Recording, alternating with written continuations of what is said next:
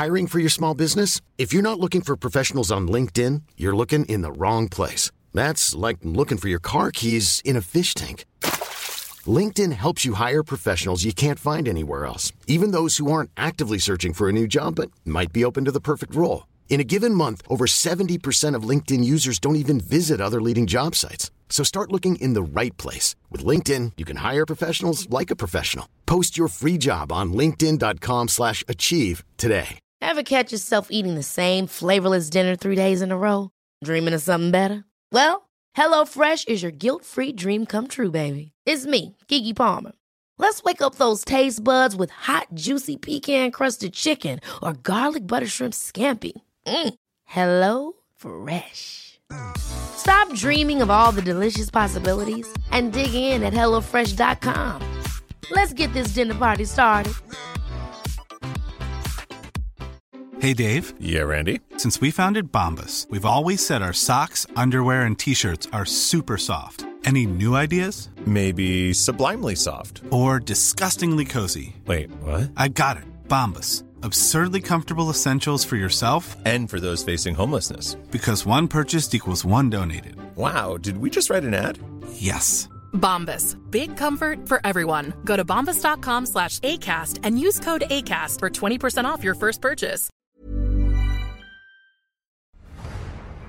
Det må vel bli kampen mot Spania, og spesielt Thiago. Da. Ja. Han gjorde akkurat som han ville. Så det er spesielt å se live hvor god han er. Jeg tenker liksom, hva er det vi har drevet med liksom, i alle år?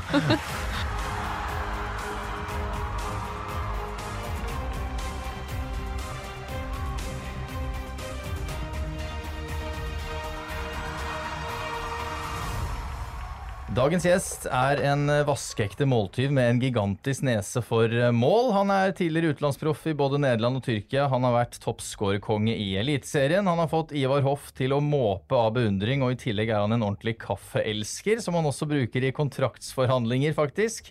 Endelig er han tilbake i Norge også. Torgeir Børven, kongen av Øystese. Hjertelig velkommen til Ja, vi elsker fotball. Tusen takk for det. Jeg drister meg til dette med Øysteses stolthet, selv om jeg vet at det er i konkurranse med Nils Gunnar Lie og Frank Kjos og sånn, hvis jeg har forstått det riktig. Det er noen andre der også, men... Knut Hjeltnes er vel idrettsmann fra bygda. Yes. Ja, kan du fortelle vi som ikke er så godt kjent deg, hvordan... Meg for eksempel, hvor er det? Det er inne i Hardangerfjorden, litt over en time fra Bergen.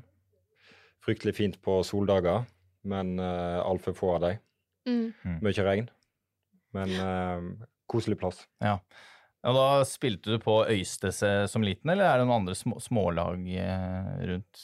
Nei, det var Øystese, og så hadde vi felleslag med Nordheimsund, da. Okay. Nabobygde ifra guttefotball. Stemmer det at er det et heiarop som er 1, 2, 3 Øystese? Stemmer det. Ja. Kreativt. Ja, de lagde vel egen sang også for noen år siden. Ja. Hvordan gikk den? Nei, synger skal jeg ikke gjøre. Men hvis de googler litt, så finner jeg nok. Og da er blant annet 1, 2, 3 Øystese brukt. Ja. Den... Blå-hvit armé. Ja, riktig, ja. Du beveger deg etter hvert bort derfra, da. Er det tilfeldig? Altså, kunne det vært NTG Kongsvinger? Var det tilfeldig at det ble Skien? Ja, det var egentlig det. Han som startet opp skolen er fra Øystese, og faren hans spilte i musikklag med mor mi. Så da fikk jeg en brosjyre som jeg kikket på, og klarte å overtale bestekompisen min til å være med og søke. Ja.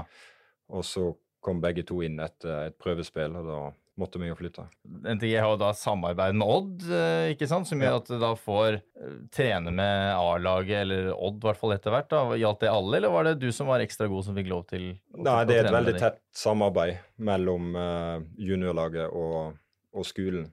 Så de som presterte, de fikk sjansen videre. Først på junior elite, Odd 2, og så A-laget da. Ja, altså når jeg ser tilbake på det Odd-laget i 2009 der da, så blir jeg nesten litt sånn varm om hjertet, for det er så utrolig oddsk med de spillerne som er der, sånn Tommy Svindal Larsen, Morten Fevang, Anders Rambekk, Simen Brenne, Torjus Hansen. Altså jeg kan ikke se for meg noe annet enn at lagmoralen må ha vært skyhøy. Nei, det var veldig enkelt å kom inn i garderoben som unggutt med den gjengen. Tok det godt imot og tok det med på kortspilling og feiring av seiere og alt som hører med. Ja, så er det cupen du får debuten din i? Husker du det, eller? Ja, Vestfossen borte. Vestfossen borte, ja. Skårte du da, eller? Ja. Ja, ikke sant, selvfølgelig. For du skårer også i seriedebuten din mot Brann. Stemmer. Ja, og da føler jeg, hvordan er det med Øystese? Altså, det er jo et lite stykke unna Bergen, var det 80 kilometer som jeg klarte å... Altså, 82. 82. Hvordan er forholdet til Brann og Bergen, eller som fotball når det er fra Øystese? Liker man det, eller liker man det ikke så godt? Nei, det er Brann som er laget i fjorden. Ja. Det er stort sett. Det har vært et par Sogndal-supportere, men det har mer med at alle guttelag og knøttelag i Øystese reiser til Sogndal på Lærum Cup hvert år. Ja.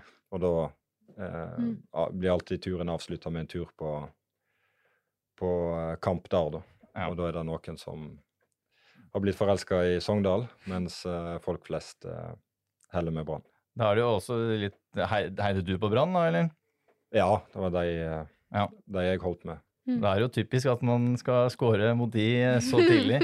Ja, som liten så drømte jeg om å spille på stadion. Ja. Så det var jo fint å få debutere der, selv om det var for feil lag da. Ja.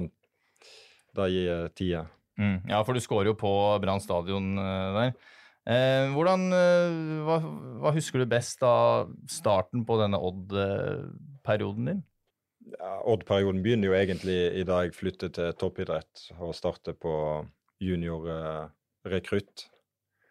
Så var mye, både jeg og kompisen min var skadet første halvåret, så det var ikke en veldig god start. Fikk ikke spilt fotball. Sosialt så var det jo noe helt nytt. Litt sky tenåring som flyttet alt for mange timer vekk. Så de første 6 månedene var tøffe. Og jeg hadde egentlig tenkt å flytte hjem. Jeg hadde kommet inn på skole på Framnes i Nord-Ømsund. Men det er litt stygt å overtale kompisen min til å flytte til Skien, og så stikker jeg hjem etter 6 måneder. Og så jeg bestemte meg for å fullføre skoleåret i hvert fall.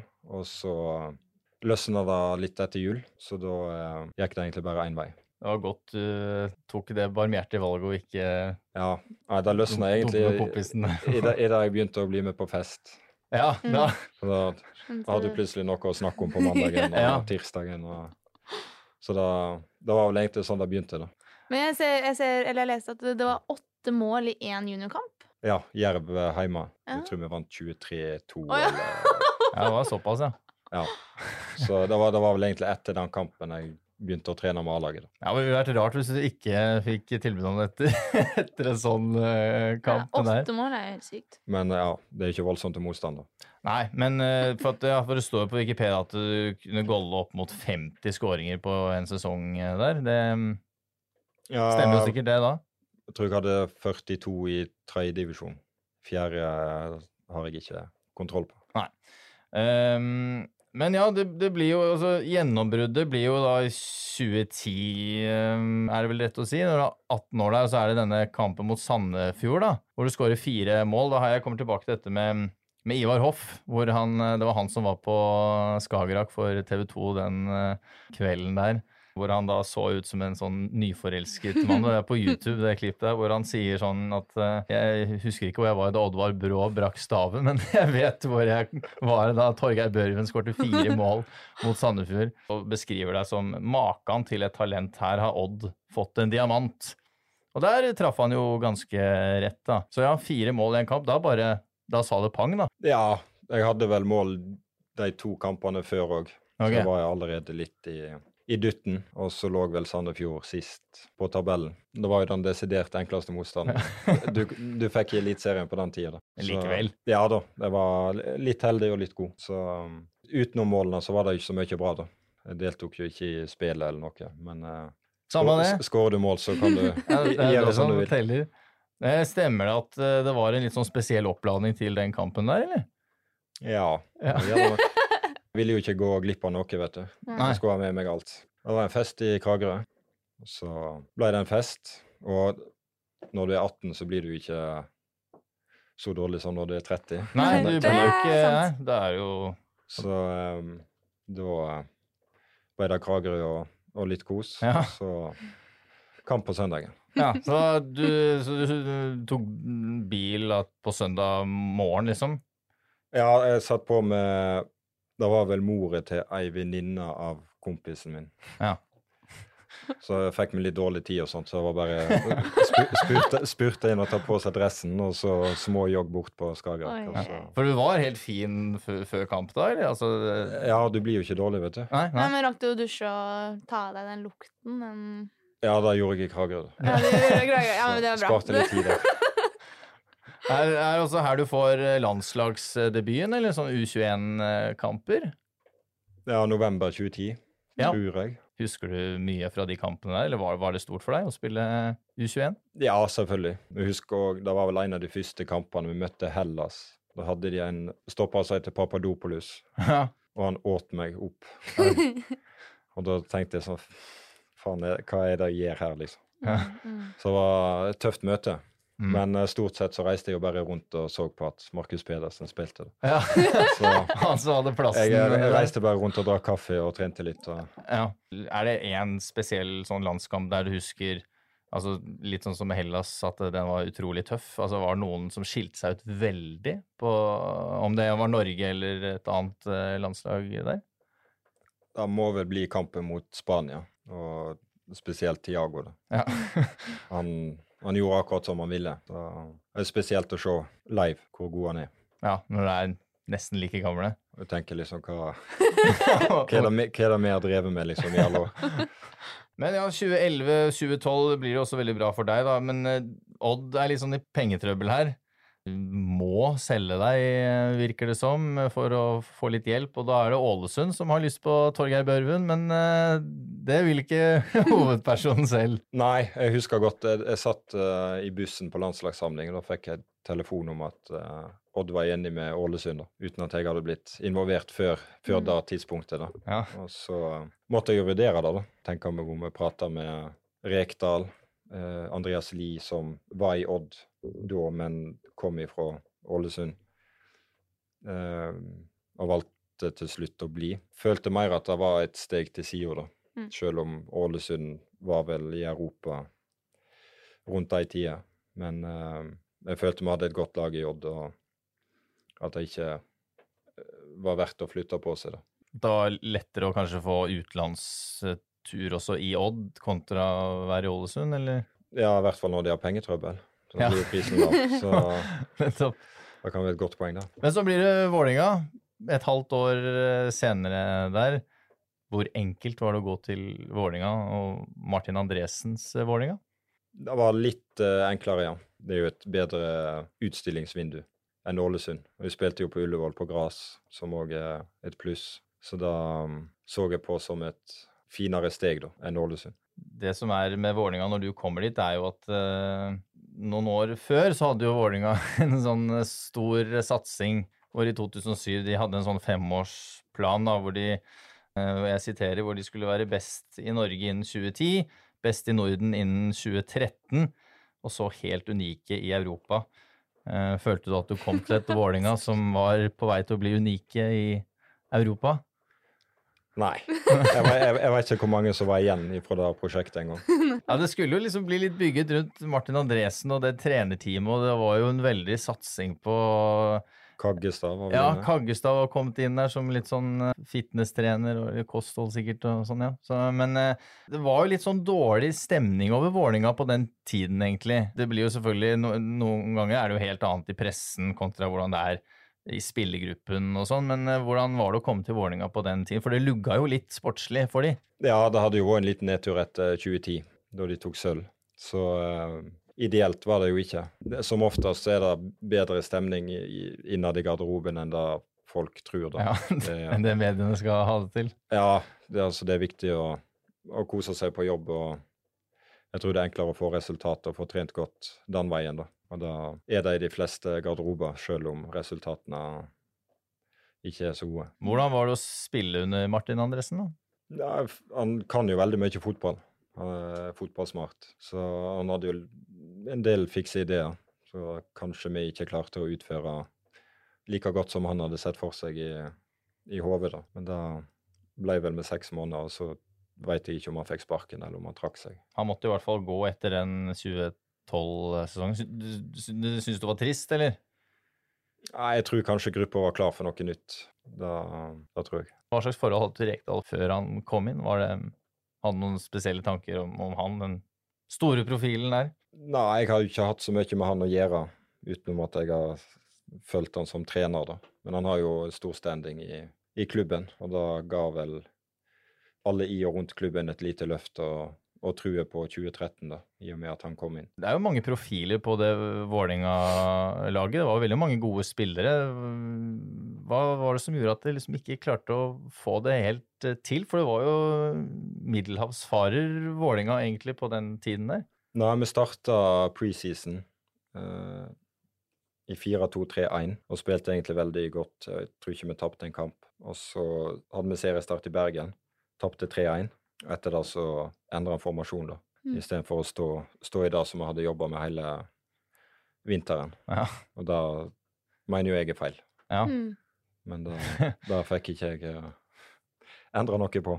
Sa du ifra? Nei. Jeg var for ung på den tiden. Stemmer det var en spiller, den Vålerenga-troppen, som du ikke var så fan av, eller? En liten driblefant fra Costa Rica? Costa Rica, ja. Jeg sjekket han opp her om dagen. Han spiller i Costa Rica nå. Ja. Han bytter klubb hvert år. Ja, du tror Siste det 3 eller 4 årene. Det var ikke tilfeldig? Nei, kanskje ikke. Kan du fortelle litt om han, og hvorfor du ikke var så fan? Nei, han var slapp. Han skjønte ikke hvor tid han skulle sentre og hvor tid han skulle drible. Han tok ikke vare på seg selv. Han var smådvask. Diego Calvo? Riktig. Han irriterte jeg meg over. Ja.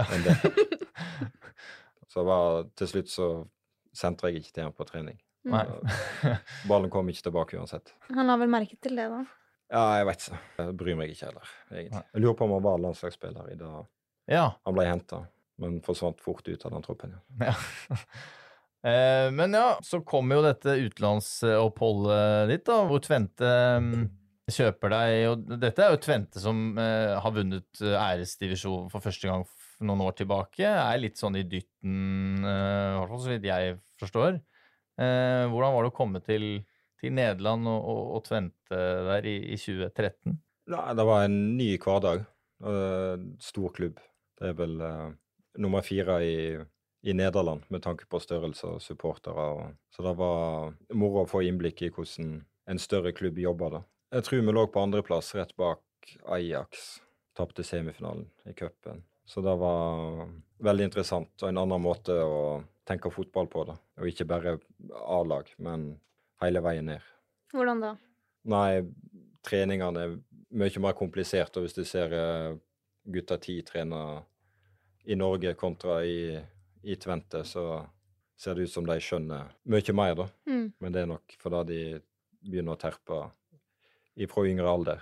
Og unger kan nok lære mye mer enn det vi tror, hvis vi gir det litt tid. Så det var interessant å se.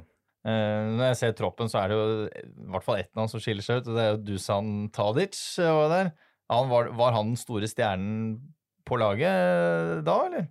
Ja, han var den beste spilleren. Og så kom vel Hakim Ziyech, da Tadic gikk og tok over den rollen. Ja, det var ikke noe dårlig erstatter det nødvendigvis?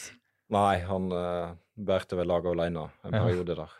Så det er fryktelig gode spillere. Ja, veldig. Og Jesus Corona, han spilte i Porto, han er vel i Sevilla nå. Han var en liten sånn slappfisk i starten. Sendte en tur på B-laget og litt forskjellig, men så skjerper han seg?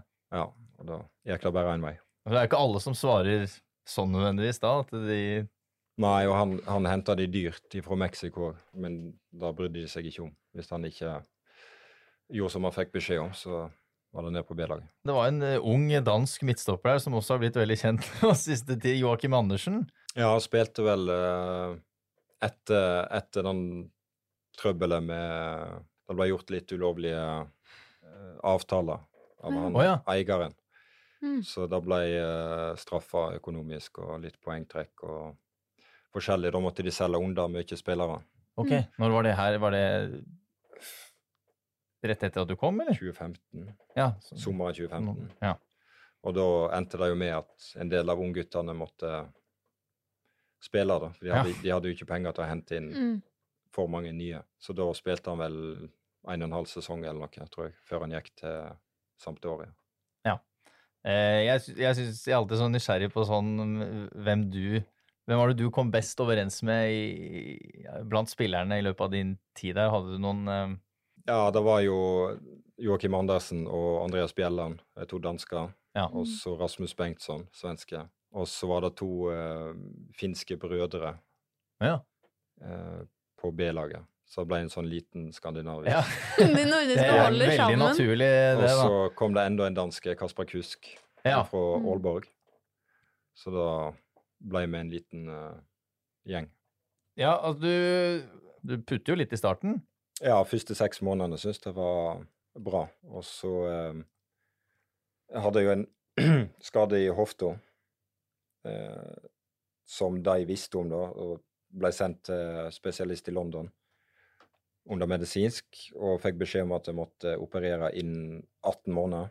Og planen var at jeg skulle operere den førstkommende sommeren, men jeg fikk beskjed om at de skulle selge Lucas Stanios da, som var førstevalg. Så da bestemte jeg meg for å vente et år, for å være best mulig forberedt.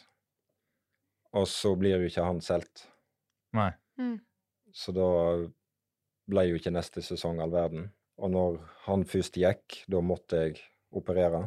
Og etter alt dette så var jo klubben litt skakkjørt etter de avtalene som ble gjort. Ja. Og da var det inn i fryseboksen. Ja. Og så ble jeg enig om en sluttpakke.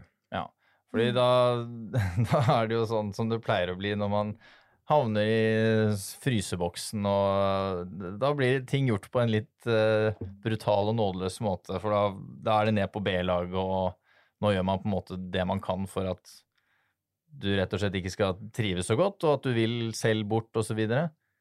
Ja, de bruker jo de triksene de kan innenfor reglene, men først så ble jeg sendt ned på B-laget for å trene, og så ble jeg flyttet ned i B-garderoben. Men så trente jeg med A-laget igjen, og så kom vi vel til en enighet i slutten av januar, tror jeg, 2017. Ja. Hvordan preger det deg sånn mentalt da, liksom, når sånne ting skjer? Ja, for sånn bytte garderobe, det høres jo veldig... Det føler jeg på bare jeg hører det, liksom. Nei, det brydde jeg meg ikke så veldig om. Nei, ok. Men jeg ble jo flyttet opp igjen på A-laget på grunn av at jeg alltid ga 100% på trening. Så jeg fikk jo igjen for det. Ja. Og en bedre treningshverdag og bedre rustet til neste steg da. Hvor mange valg hadde du da det var bestemt at du er ferdig i Twente? Var det... Nei, det var vel Brann og Odd. Ja. Uten at vi sjekket så mye i utlandet da. For da hadde jeg lyst hjem å spille fotball. Så jeg pratet både med Brann og Odd. Men Fagermo sa at jeg kom til å bli indreløper første året i Odd. Og da var ikke jeg så veldig gira på. Så da... Og så er jo Bergen og Brann er jo nærme familie, og så da endte det med Brann den gangen. Ja, det er jo forståelig det. Nå får du liksom oppfylt guttedrømmen å spille på stadion og så videre. Så det er jo et Brann i dytten da. Jeg tror det ble 5. plass den hele sesongen som du var der da. Det stemmer nok. Ja. Hvordan var det å spille for Lars Arne Nilsen og Brann da? Nei, for Brann som klubb er jo veldig moro. Det er jo en av de store i Norge. Gode supportere, og det tar liksom av da, når ting går bra. Ja, det ser vi jo nå. Så det er jo veldig moro. Det er surt selvfølgelig at det ikke gikk veien, men sånn er det. Det var nok best for begge parter å skille lag. De gjorde seg ikke vanskelig, og jeg gjorde meg ikke vanskelig. Nei. Så da ble det sånn. Jeg skjønte at, for dette med kaffe, du er jo veldig glad i kaffe. Og da skjønte jeg at nå prøvde du å få en liten sånn kaffeavtale inn i den kontrakten din, stemmer det? Men for du var ikke fornøyd med kaffeforholdene på Brann stadion? Nei, jeg var jo på lån 6 måneder først, Og da var det begredelig kaffemaskin i garderoben der. Ja, Så var det da- noe billig? Ja, jeg vet ikke hva det var. Hva synes du om kaffen du fikk her, da? Helt ærlig. Jeg gjør jobben. Ok. For den har ikke så godt rykte på Ja, det er seg. godt nok, det. Ja. Men da fikk jeg inn ny kaffemaskin i avtalen. Og Altså, du fikk ja på ønsket, rett og slett? ja, men da var det ultimatum. Ja, hørte du hva det? Ja, så Det er da, jo no-brainer, da. da fiksa Rune Soltvedt.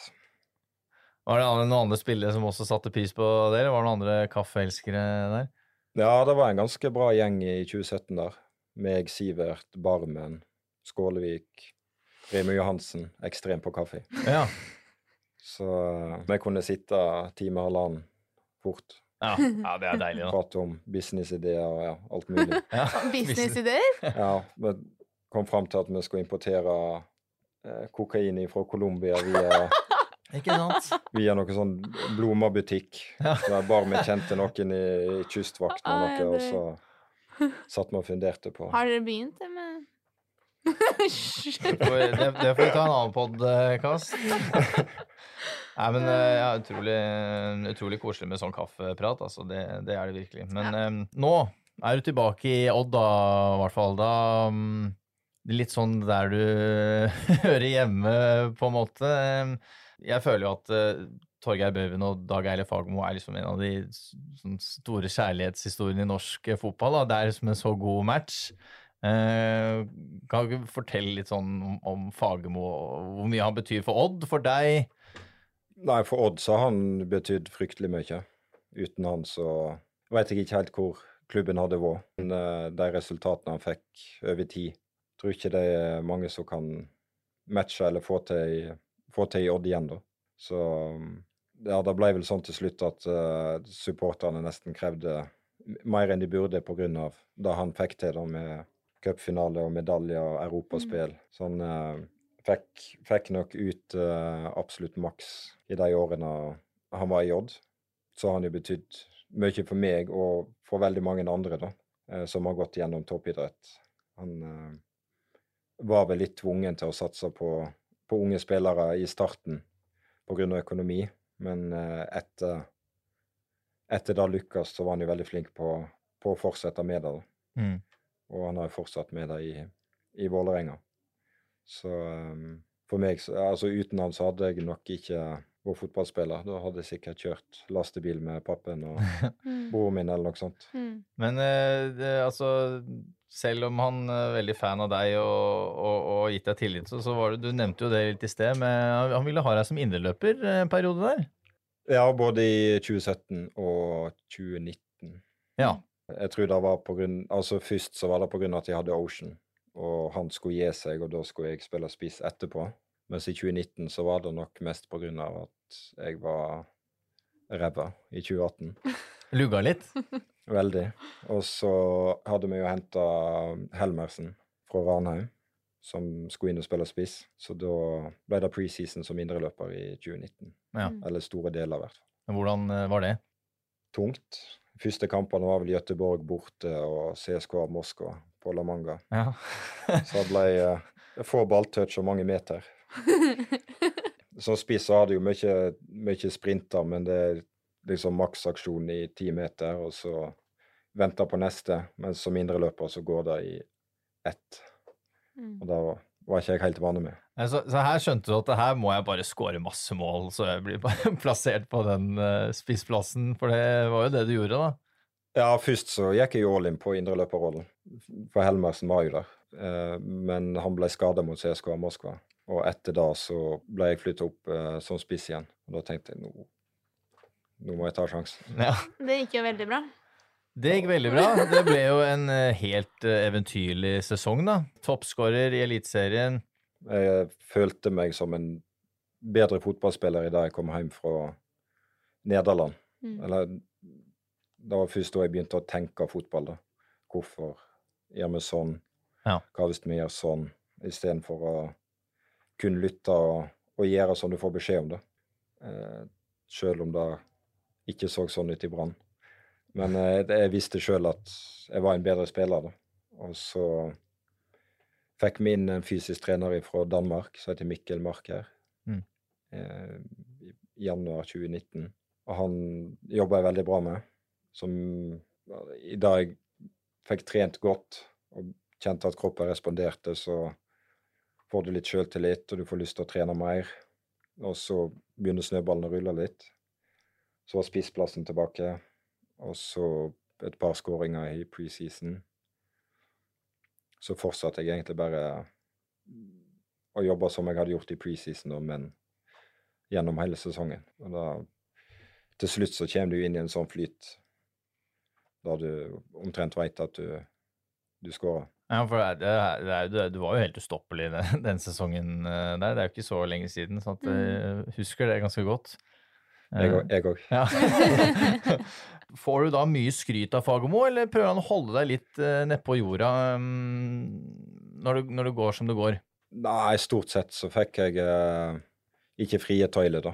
Men får lov å tenke litt selv. Men det er jo ting han ikke liker, og ting han liker. Men til slutt så får du litt ekstra å spille på. Så, men det skal jo ikke mer enn en dårlig kamp til før han gir beskjed om at det skal være sånn og sånn. Hva er det beste tipset da, hvis det er en dårlig kamp? For han er jo lett å hisse opp. Ja, han er jo veldig ivrig. Han er veldig, veldig ivrig. Men det er jo ikke alt du skal høre på heller. Nei. Det er litt, du må lære han å kjenne det, så du vet hvor tid du skal skru på filter, og hvor tid du skal høre etter. Men da føler jeg vi har en fin dialog på sånne ting da. Det er ikke noe problem for meg å diskutere med han og finne ut hva som er den riktige løsningen da. Jeg kom over hvor du spiller i Danmark eller noe sånt, hvor Fagermo ikke er så fornøyd med banen et eller annet sånt, og det var mye løv. Ja, jeg tror det var året før, for vi spilte mot Aalborg i 2019, og da var det mye løv da. Jeg lurer på om de spilte på kunstgras et år, om det var da. Men da mente han at jeg måtte rake the bane. Fy faen! Og da sa han til assistenten til Aalborg. Ja, det er nydelig. Rake the bane, ja, det er fin. Men når du gjør det så bra i Odd, da, så blir det åpenbart interesse. Hvor mye kjente du det selv? Var det... Jeg skjønte at det var tyrkiske klubber som var interessert, samtidig som Rosenborg var interessert. Jeg ville ikke ha så mye info mens sesongen pågikk da. Mens etter 2019 så ble jeg mer involvert med agenten og pratet om muligheter og hva vi burde gjøre. Fordi din kontrakt var på vei til å gå ut der, og så kommer Rosenborg på banen. Altså, da er jo planen at du skal fullføre kontrakten med Odd, som går ut på sommeren, og så skal du gå til Rosenborg da. Men så gjør jo du det så utrolig bra i sesonginnledningen der, med 6 mål på 4 kamper eller noe sånt. Og dette var jo sen eliteseriestart, covid. Så da velger Rosenborg å kjøpe deg ut? Ja, jeg tror det var 4 uker igjen av kontrakten eller noe. Grunnen til at de la penger på bordet var at jeg måtte stått over 5 kamper. Ja. Kontrakten gikk ut 30.6., og så kan jeg ikke registreres for spill hos Rosenborg før 1. august. Så juli hadde jeg gått glipp av alle kampene da. Ja. Så det var nok derfor de la penger på bordet. Og så følte jeg jo selv også at det beste er å komme til en enighet da. Og da skal jo fotballgudene selvfølgelig ha til at din første Rosenborg-kamp er mot Fagermos Vålinga. Jeg husker, fikk se det igjen her, at det står ved siden av hverandre i intervjusonen og roser hverandre litt der. Sånn er jo flotte scener. Hvordan så du tilbake på Rosenborg? Hvordan var det å liksom komme til Rosenborg under Åge Hareide der? Ja, først så var det jo Horneland som hentet meg. Det var Horneland, ja. Og så fikk jo han fyken før jeg var på plass. Ja. Og så var det Trond Henriksen som tok over midlertidig før Åge kom. Så det var jo mye styr, og fikk vel ikke inntrykk av at jeg kom til en topp-klubb. Ble du tyngre da Hareide kom inn, eller? Ja, han ville spille med en annen type spiss. Så jeg skjønte jo tidlig at det var best å komme seg vekk. Og da ga jeg beskjed om også. Heldigvis så var Mikke Drosin, som er sportssjef, så fin å ha med å gjøre, som kom til en enighet med Ankara Gucci da, til slutt. Da var vel de som var villige til å hoste opp pengene som trengs for at Rosenborg skulle slippe meg. Så det kom litt brått på. Hadde akkurat flyttet inn i leiligheten, hadde pustet opp, fått klærne på plass, og så kvelden etter så måtte jeg bestemme meg da, om jeg skulle reise eller ikke. Ja, det var såpass, ja. Da var det reise til Tyrkia, ikke vite helt hva du går til, men muligheter om du gjør det godt, og i verste fall så får jeg reise tilbake til Norge om et år da. Ja. Så da følte jeg at jeg måtte ta muligheten, at jeg ikke kunne sitte i Trondheim og drikke kaffe igjen. Ja. Så da endte jeg med å reise. Ja. Det er jo klart at Tyrkia har jo noen store profiler der som du møter da jevnt og trutt. Vi snakker jo Mesut Özil, Lukas Podolski, Dembaba, Papi Cissé, Balotelli, Fabio Borini. Det er jo noen ålreite profiler det, men vi må jo snakke litt også om den der ufattelige lanseringsvideoen som de har av deg når du signerer. For den er jo helt utrolig, og den får vi bare si, gå inn og se på den, for det er jo en sånn blanding av Thor med hammeren og Game of Thrones. Jeg tror ikke det er noen som vet helt hva planen var. Det var litt sånn gudaktig, ja. Nei, jeg fikk jo beskjed om at jeg skulle spille inn et par små snutter. Jeg skulle liksom ta imot hammeren og kaste den og si et eller annet med kaffe. Ja, det er du som får inn den kaffen der, regner jeg med, eller er det helt tilfeldig? Nei, jeg tror de hadde plukket opp da med kaffemaskinen i brann, og at det var derfor. Så jeg gjorde jo de klippene og tenkte ikke så mye mer på det. Så plutselig så jeg jo videoen på, det var jo 2 minutter lang eller noe. Ja, det er 2 minutter lang. Og rant inn med tekstmeldinger og alt da. Oi. Så da, de var vist helt nye da, Zoom-avdelingen da. Her var de, det så ikke. Nei, det er jo veldig morsomt, for det ser ut som det tok lang tid å lage, samtidig som det ikke tok lang tid å lage. Ja, det var jo sånn green screen bak da, og så et par klipp, og så hadde de bare most inn alt de fant, tror jeg. Lys i øynene der, også noen sekunder. Ja, jeg så den en gang, aldri igjen. Husker du hva du sier på tyrkisk der? Nei. Sånn velkommen, nei. Du visste kanskje ikke hva du sa? Ja, de forklarte det vel, men... Nei, men den er i hvert fall veldig, veldig bra. Du starter jo veldig godt da, du skårer jo masse mål for Ankara Gucci der. Hvordan var det å spille for de? Veldig moro. Det er litt synd med covid da. Det var tomme tribuner. Det er jo litt av opplevelsen i Tyrkia. Ja. Men vi fikk vel inn trener nummer 3 i januar. Ja. Og etter da så jeg spilte ikke så mye første halvåret da. Det var litt inn og ut. Og så etter treneren kom inn så fikk jeg spille og laget fungerte bedre. Så da var veldig moro. Hvordan var sånn garderobekultur og... Ja, det var ganske bra i Ankara der. Kaffegjeng. Kaffegjeng, ja. Lite kaffehus det der, utenfor restauranten der. Så vi satt og koset oss. Da blir det god stemning da. Jeg er ikke mer skal til. Nei.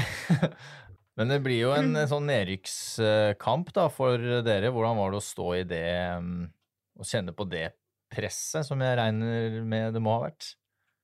Ja, vi lå jo veldig godt an.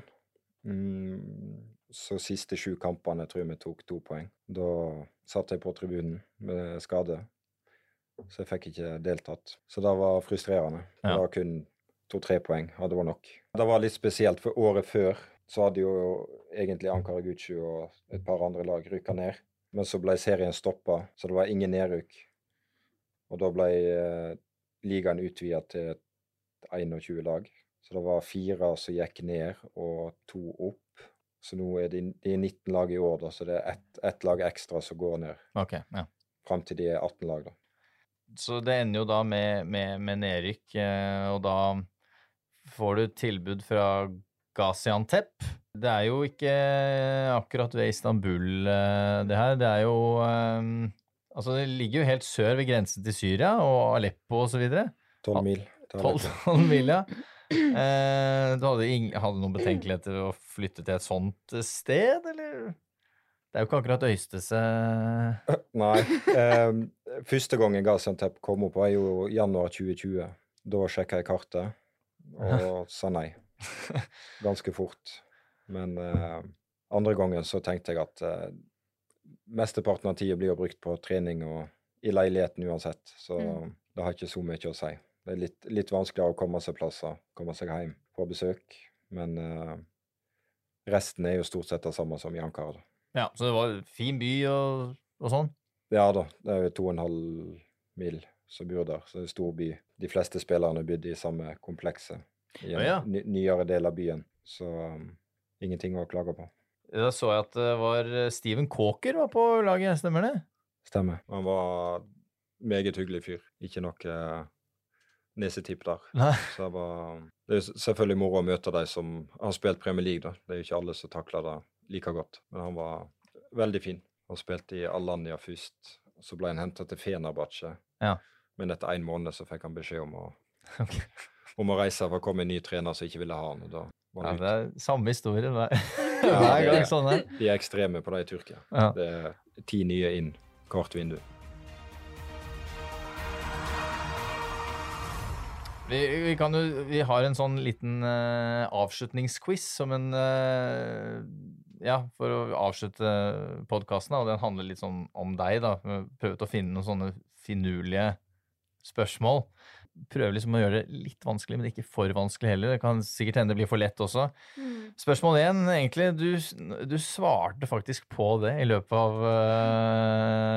episoden her, men fordi da du resignerte for Odd i 2018, så forsvant det ut et par spisser da, som gjorde at Odd var på desperat spissjakt, ifølge VG.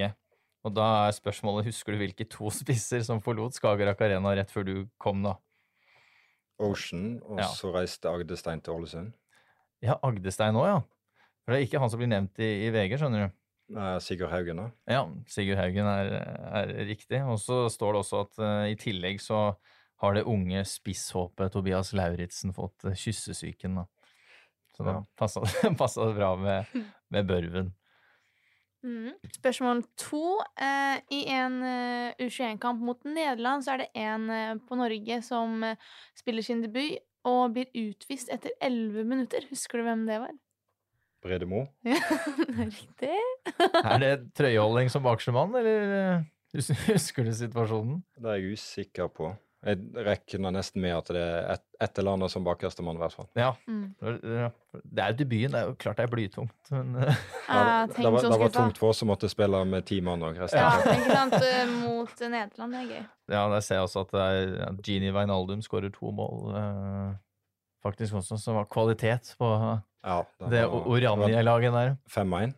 Jeg tror vi leder faktisk, jeg tror vi skårte omtrent med en gang, så rakner det veldig. Spørsmål 3. Av alle dine mål i Elitserien og Tippeligaen da, som er 74, hvilke klubber, og ja, det er et hint, har du skåret flest mål mot? Det er lov å tenke litt her, altså. Haugesund? Ja, det er riktig. Det er 3 til, faktisk. Er det 4 på alle da? Eller 5? Det er 7, faktisk. Så Haugesund, det er riktig. Det er bare å tenke høyt også. Ja, jeg prøver å huske alle målene mot en klubb. Ja. Jeg satt og tenkte på Stabæk, men jeg kommer ikke på mer enn 4 der heller. Det er nok den feil. Nei, vet du hva du skal få for Stabæk? Stabæk er riktig. Så du har 7 mot Stabæk totalt, så du har 7 mot Haugesund, og så er det 2 klubber til. Godset? Godset er riktig. Det siste sliter jeg litt med. Ja, det er jo nesten litt morsomt da, egentlig. Du smiler der. Ja, da tror ikke jeg klarer å... Gjett da. Det er mulig å gjette, for å si det sånn. Det er nærmere enn man tror. 2, 3, 4, 5, ja, Brann, ja. Nei. Hæ? Men ikke Brann. Det er 6 da? Mot Brann så har du 6, ja. Og melder pass da, på siste. Ja, det er Vålinga. 7 mot Vålinga? Faktisk. Du skårer vel hat-trick en gang mot Vålerenga? Ja, stemmer. Da hadde jeg glemt. Man kan ikke glemme hat-trick. What? Spørsmål 4. Skal vi oppe på den? Har du mer eller mindre enn 10 gule kort i løpet av karrieren? Mindre. Ja, riktig. Det er 9. Og mer enn jeg trodde. Da du ble toppskårer i Eliteserien 2019 da, for Odd, hvor mange kan du nevne av topp 5 bak deg på den all time, altså blant de andre spillerne, som kom bak deg på toppskårertabellen? Husker du noen av de? I 2019? Ja. OI. OI er nummer 3. Leke James. Han er nummer 2, ja. Hvis du klarer nummer 4 og nummer 5, så er det sterkt. Selv om jeg synes det er godkjent det her. Kan jeg spørre hvor mange mål de har? Ja, han som endte på 4. plass, han står med 13, mens han på 5. plass har 11. Og du fikk jo 21. Eikrem. Ja, 5. plass, riktig. Jeg synes den er litt tricky, den nummer 4, så det... Det er en spiss? Ja, kant. 4-3-3. Var jo gjennombruddssesongen, så det holdt. Ja, Evjen.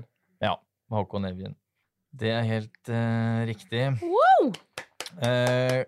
Men, jeg synes det var bra, ja. Ja, jeg synes det var veldig bra også. Så, men Torgeir Bøen, veldig hyggelig å ha deg som gjest her. Det har vært veldig hyggelig å prate med deg. Takk det samme. Så får du ha masse lykke til med sesongen videre. Takk for det.